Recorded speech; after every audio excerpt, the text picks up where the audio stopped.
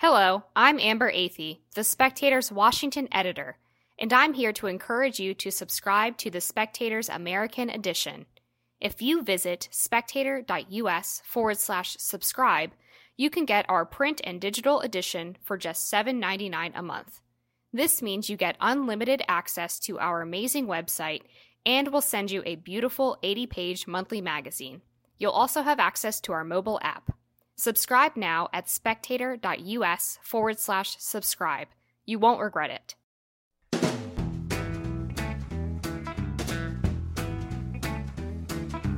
Hello and welcome to the Americano podcast, a series of discussions about American politics and now the Joe Biden presidency. We will be looking at how a 78-year-old president will change America, and we'll be asking if normalcy, which is what he promised to bring, has returned to American politics. The answer, of course, is no. I'm joined today by Michael Lind, who is author of many good books, but most recently, The New Class War. He's also a professor at the University of Texas. Michael, thank you very much for being with us. Thank you. I want to talk to you today about Bidenomics and whether it is working. Over the weekend, there was quite a lot of hullabaloo about the global tax initiative that the G7 countries appear to have agreed. And this is to set a floor on corporation tax at 15%. What are your thoughts on that? Do you think it's an effective idea? Do you think it will be implemented? No, I don't think it is enforceable. Given the number of tax havens in the world, from the Jersey Islands to the Cayman Islands, Panama, and various others. These are sovereign countries. Unless you're going to invade them or sanction them, it seems unlikely that you can enforce this. Moreover, if you really want to collect a lot of money, you should go after individuals, not after corporations.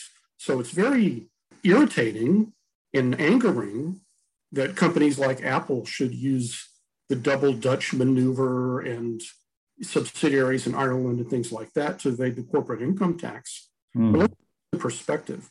The corporate income tax is a very small percentage of the revenue, both in Europe and in the United States. It's less than 10% of all the revenue raised. The big revenue raisers are consumption tax, the value-added tax in Europe, income tax, and payroll tax. And it's much easier to, although still difficult, to go after individuals, wealthy individuals, than it is after corporations. And there's a final problem with corporate income taxes.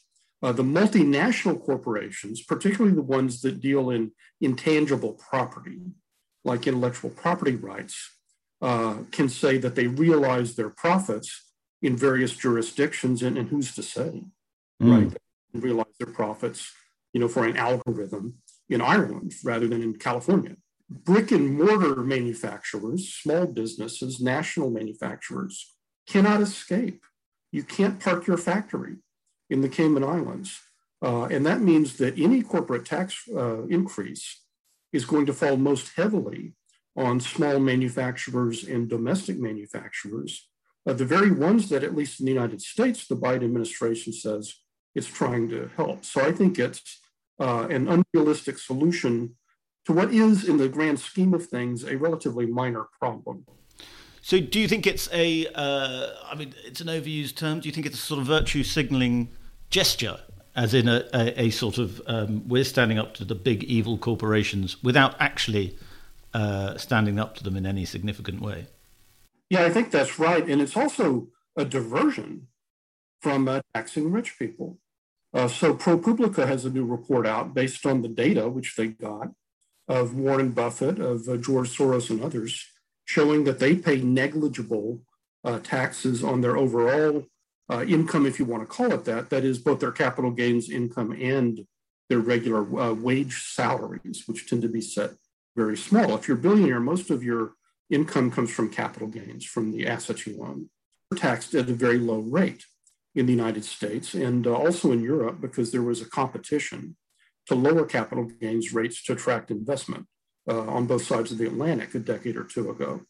So If you really want to go after money, then raise the capital gains tax rate to make it equal the income tax rate. That will generate probably far more revenue, than the corporate tax, but under the regular income tax system. But if you do that, then you can't, sort of play this populist card that it's the evil corporations as distinct from the rich owners and shareholders who are the problem.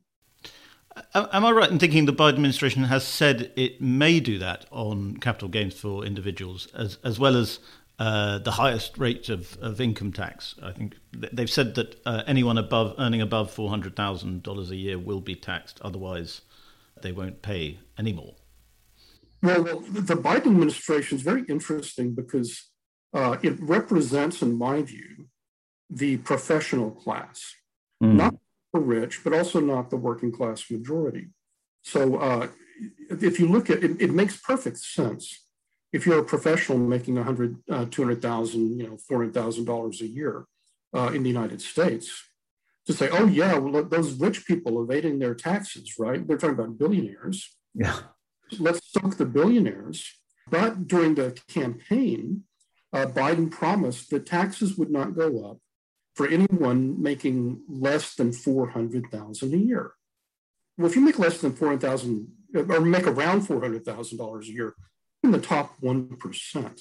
And this pattern with the Democratic Party is it has become the party of the elite in the United States. If you go back to 2016, Hillary Clinton, I think the cutoff rate was $200,000 a year, being the and you would not pay a penny more in taxes.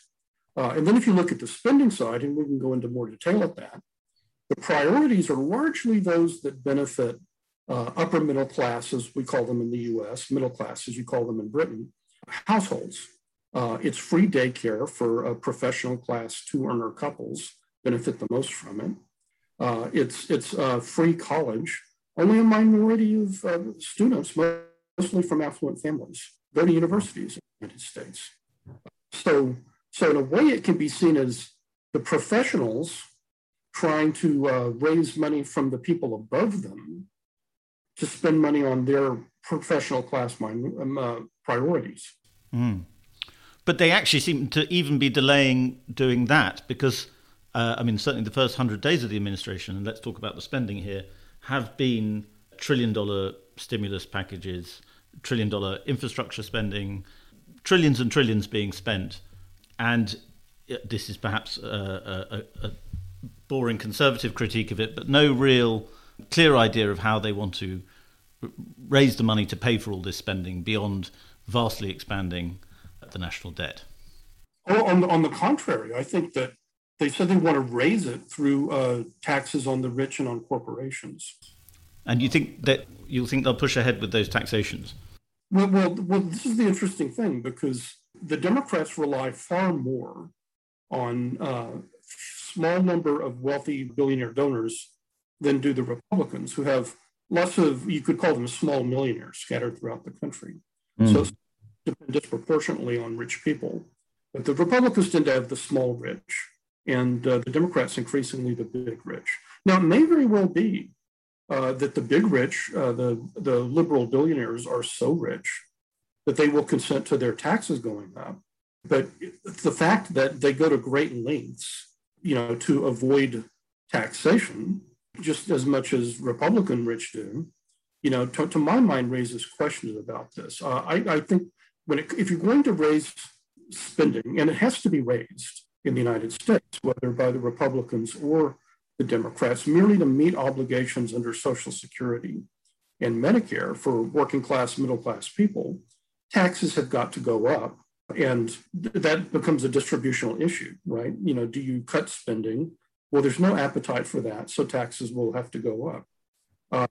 So when it comes to ordinary spending on the welfare state and entitlements, history has shown that inescapable taxes, like consumption taxes, like property taxes, sales taxes in the US, although they tend to be regressive, are the only way you can really finance big government. If you look at Nordic democracies like Sweden, they actually had not only capital flight, but also capitalist flight in the 1970s and 80s, when rich Swedes began to flee, undermining their whole system. And so the Swedish left decided we have to have inescapable taxes. We can't simply soak a small number of rich people and redistribute the income. But that means you can have progressive spending can neutralize the regressive effects. Now, when it comes to infrastructure, you want to borrow money. In the United States, states and cities have bonds. You issue bonds to build ways and schools and things like that. So it just seems perverse to say, as the Biden administration has done, that we will have this massive infrastructure program, but we won't pay for it with deficit spending. We'll pay for it, at least in theory, by raising taxes on the rich and corporations. Well, what you were saying about the billionaires reminds me of when I think Warren Buffett said something like, it was in the Obama administration, said, somebody like me should be paying more tax. And I remember another slightly lesser rich American saying, well, there's nothing stopping you giving it away. But that's a debating point. Yeah. Under Reagan, somewhat reluctantly, but to get his tax reforms through, raised the capital gains tax. It was equal to the income tax. So that was a Reagan administration policy. It was actually under Bill Clinton and subsequent presidents and the Europeans are to blame for this. They began this arms race in order to attract foreign direct investment. European countries began lowering the capital gains tax rate in the 1990s. So this is not some kind of libertarian Reagan era thing, the divergence between the capital gains rate. Now, it's argued that this is double taxation because corporations already pay taxes. But in the case of the truly super rich, not only do they avoid taxation through various mechanisms, but their companies avoid taxation too. So that doesn't seem like a very plausible argument to me. Do you think that a lot of the Biden administration talk about taxation is based on a fear of inflation, that they aren't willing to talk about very directly, but it certainly seems like a way of keeping taxation under control is certainly to threaten, keeping inflation under control is certainly to threaten tax rises? Well, that's the theory of modern monetary theory on the left. You just print money, and if inflation appears, then you have taxation. I would be very much surprised. I don't think that's the case. That would be a true example of the horseshoe theory of politics if the neoliberal Biden administration and the far left modern monetary theory people agreed. I think it's coalitional incoherence. As well as coalitions, including the Republicans as well as the Democrats, you just have different forces in the party pushing for different things.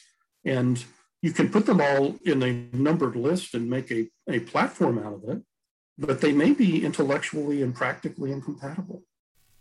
Well, what do we know? I mean, Janet Yellen does seem to be quite progressive in her thinking on taxation. And we know that the Biden team are keen on, is it Stephanie Kelton, the deficit myth author? Right. And she's associated with modern monetary theory. Yes, exactly. Just friendlier to really permanent deficit spending. And you're not, as somebody who studied this quite a lot, you're not allergic to large deficit spending, are you?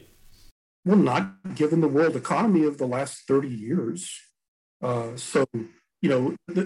Wage push inflation was a problem in the 1960s and 70s, which even Keynesian economists recognized. That is, if unionized sectors of the economy, like coal and steel and automobiles, if the workers pushed for raises in advance of productivity growth, and then in economic growth in general, and then the employers passed it along to consumers, and then the treasuries printed money in order to accommodate it, well, then you did get a spiral of inflation.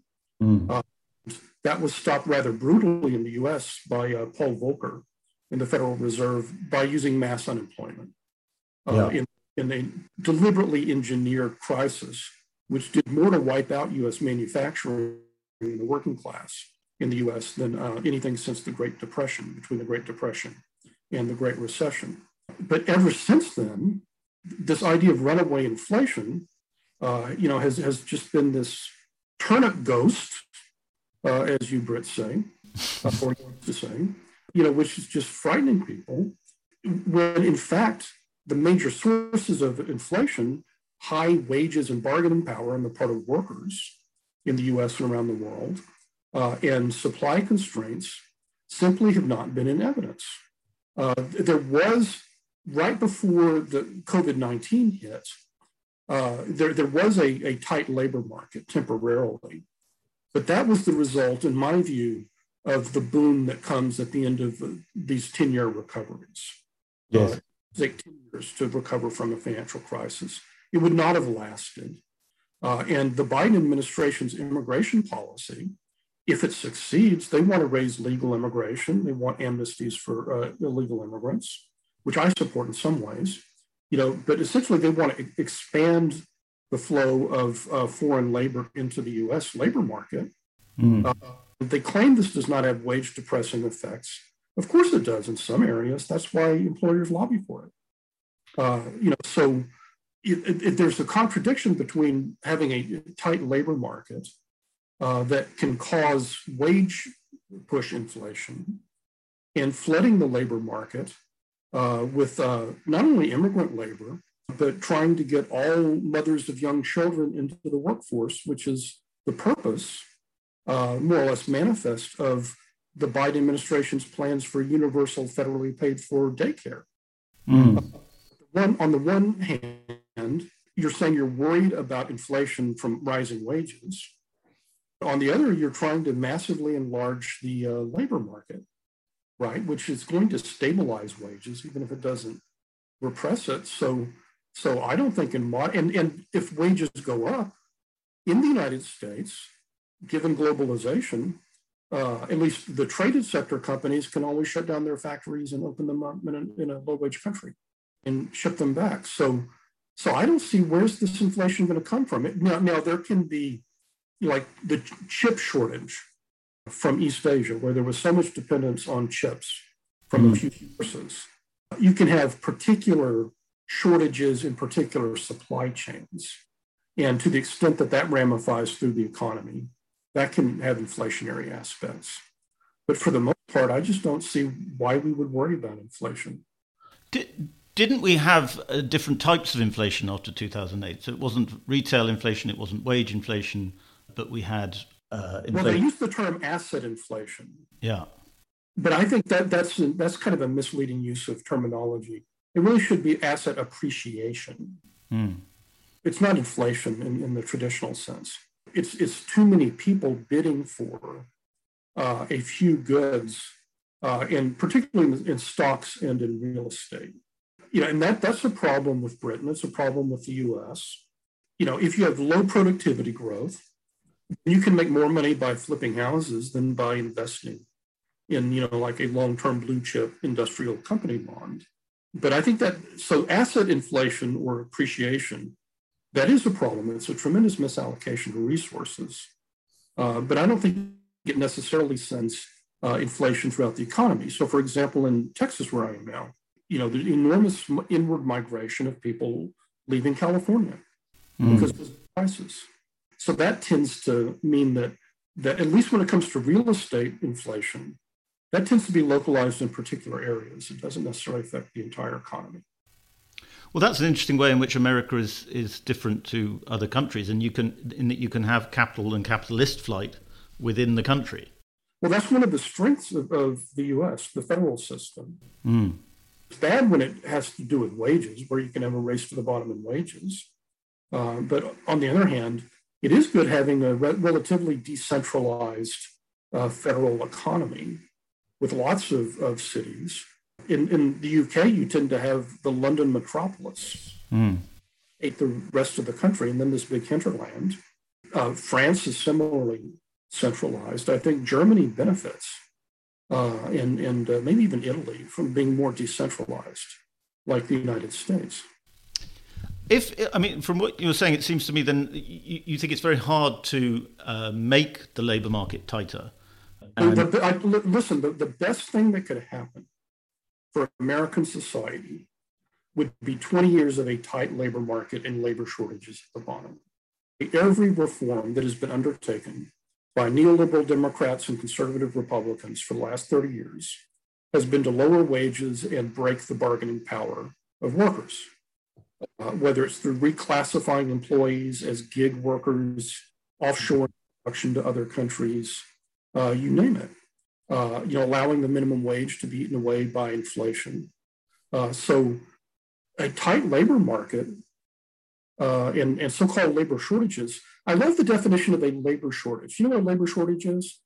I'm an employer and I can't find workers willing to work for the low wages I'm willing to pay is the popular definition of a labor shortage. Now, in even conservatives and libertarians, they pretend to believe in capitalism, but they think that somehow in the labor market, the law of supply and demand does not operate.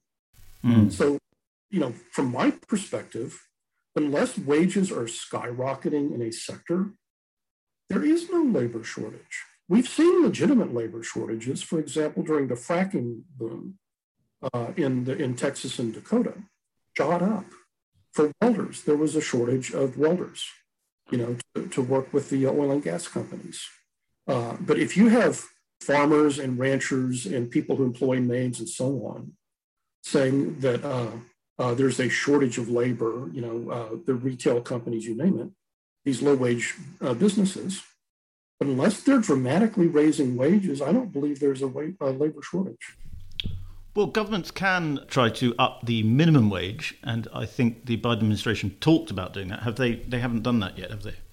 Well, they wanted to do it through reconciliation, this rather arcane parliamentary maneuver, allows one party with a bare majority to ram legislation through in the U.S. Senate, as opposed to regular order, where you have to have a supermajority, or at least overcome one.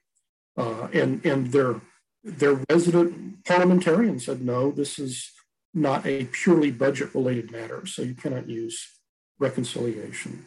The problem is, again, with U.S. federalism, what might be a living wage in New York or California might really be overly generous in rural Idaho. And if you look at the UK and Germany and many other European countries, historically, the labor unions were opposed to minimum wages. They feared they would be maximum wages.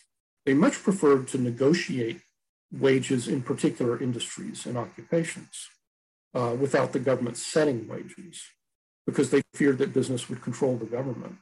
So my own view is we need to build up the bargaining power of workers, preferably through innovative new systems of some kind of collective bargaining or wage boards or something like that.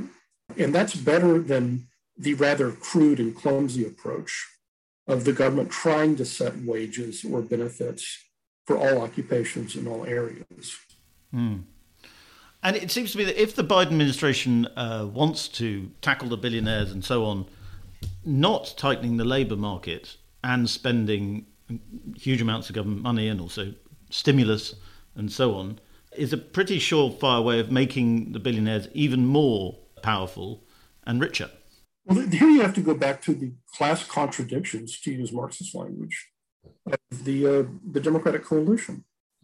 Many professional households, particularly two-earner couples in expensive cities like New York City, San Francisco, Austin, Texas now, one of the most expensive cities in the country, only barely hang on to their upper middle class status thanks to cheap labor. You have low-wage nannies, you have low-wage maids, you have low-wage gardeners, and so on. If the price of the working poor goes up, then who's going to take care of the kids, right? If you can't afford a nanny, the super rich can afford. They can spend $100,000 on their valet or butler or whatever. Not the precarious upper middle class professionals. So at the end of the day, I think this professional class alliance with the working poor in the Democratic Party is largely the immigrant working poor, many of whom work literally for the professionals. It's a fascinating thing historically. Usually the servants have been in the party opposite that of their employers. U.S. and Europe now, they vote for the same people. Mm. The California professionals vote for the same Democratic Party that the recent immigrants do. And the reason is ethnic. It's ethnic voting. But if the Republicans were intelligent, they would, tell the pool cleaners and housemaids of Beverly Hills to rebel against their employers. Well, I'm not sure how intelligently this was courted, but certainly we did see in 2020, in the election, we saw a Hispanic drift towards Trump, particularly in Florida. I mean, that switch or the end of this anomaly could be happening. Well, I've believed for decades, and I've often written this, that at the end of the day, assimilated second, third, fourth generation Mexican Americans, you have to distinguish from Cuban Americans, Puerto Rican Americans, and others. Yes. Mexican Americans in particular will feel far more culturally at home with the constituents who were traditionally the Democratic Party, that is, from Andrew Jackson up to Lyndon Johnson, white Southerners and white Catholic so-called ethnics in the North and the Northeast, particularly Irish Americans and Italian Americans. That it just seems to me it's a better cultural fit than with the base of what is now the Democratic Party, which used to be the Republican Party. I know it's very confusing. Switch constituencies. But so the Democratic Party of 2021 is basically the Republican Party of 1971. And the issues of these are liberal and moderate Republicans. They're not, the Buckley, Goldwater, Reagan conservatives. And the central issues of liberal Republicans in the 1960s and 1970s, civil rights, the environment, Planned Parenthood, abortion rights, those were all Republican issues half a century ago. And so the former working class Democrats have taken over the electoral base, anyway, of the Republican Party. Elite Republicans have moved in the opposite direction and captured the Democratic Party. And, their culture is one that is socially liberal, but economically, it tends to be pro-free market, pro-free trade, benefit from a reserve army of labor, kept loose and weak by high-skill immigration. It's kind of the Chamber of Commerce Republicans who are now becoming Chamber of Commerce Democrats. So I think that what you're going to see with Hispanics in general, and it's a complex community, is two things. One, according to the people who've studied this, including Richard Alba and Stephen Trejo, two academics, Mexican Americans in particular tend to assimilate and lose their identities at the same rate that European Americans did. So by the 1970s, most white Americans were partly of British and partly of continental European or Irish descent. And at that point, they just ceased thinking of themselves as being hyphenated Americans. They were just, Americans or generic white Americans. The same thing happening at about the same pace over generations with Hispanics. So that's one thing that's going to happen. The idea of a separate Hispanic racial bloc is already fading, in my view. The second thing that will happen is that class divisions will be more important than ethnic divisions. So if you're a Hispanic social justice warrior, to use that term, on a university campus, you're going to be a progressive Democrat. If you're a working class rancher or small business owner in South Texas of Hispanic descent, you're going to probably be a Republican, eventually vote like, the other rural Americans who are very heavily Republican. So I think contrary to what we are told, racial divisions are actually weakening and fading in the US over time, and class divisions are hardening. And to the extent that there's a culture war, it has more to do with class really than religion. People are not fighting over infant baptism versus adult baptism. Those used to be like big issues, but they're not. It tends to be the college-educated overclass in its own peculiar culture versus a working class culture, which now is pretty much been nationalized around the country, and it's not white. I mean, it's shared by working class Americans of all races in many ways. It's interesting, though, isn't it, that people don't really want to talk about it like it's a class war, even if it sort of increasingly clearly is. And You're telling me it was my latest book, The New Class War. I know. But I'm trying to change the subject to race. Well, I hope that we can do that. I think lastly, I'd just like to ask you quickly. We started talking about the Biden administration. Is the Biden administration going to make the class war worse? Is the class war going to intensify because of Biden and his because of Biden's administration? Well, so far they certainly seem to have been trying to do so in two ways. One, the working class in the U.S. These are which I define as non-college educated people. It's about 2/3 of the population. They live outside of big cities. They don't live in the countryside. As in Europe, it's kind of the metropolitan periphery versus the metropolitan core.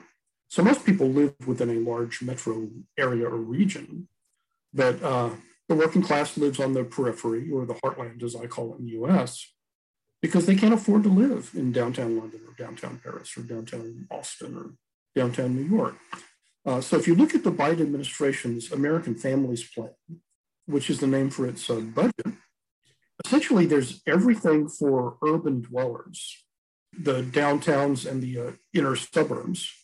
And there's basically nothing for people living in rural areas and exurbs and satellite towns, except there's some infrastructure modernization, which is good. And I think what will happen is there will be some kind of bipartisan deal on that between the Democrats and the Republicans. But if you look at their other priorities, it's those of the big cities. It's massively increasing the density of housing in existing downtown areas, benefits urban real estate interests, obviously. And it's justified by saying that, this will allow, all of these middle-class Americans to live downtown. Well, let me tell you something. The people who live in 5-story apartment buildings, built on demolished single-family homes in Austin and San Francisco, these are not going to be affluent professional couples. It's going to be their servants. It's going to be their working class, right? So this gets back to the class thing. Basically, if you're an affluent professional couple in the United States, you want either a townhouse or, a house. For the most part, they have cars, they have houses. But on the other hand, you want your maid or your nanny or your gardener or these other servants, your food truck operator, to be able to live close enough to your exclusive gated suburban community or your downtown office tower that they can show up to provide their services. I'm sorry to be cynical about this. No, I like it. We need a robot slave class. Yeah, and the same is true with mass transit. So there's enormous money for mass transit in big cities in the Biden American Families Plan. Outside of New York City, which is the exception, very few people, even affluent liberal Democrats, use mass transit. If you're an affluent professional Democrat, you Uber to work or you have your own car.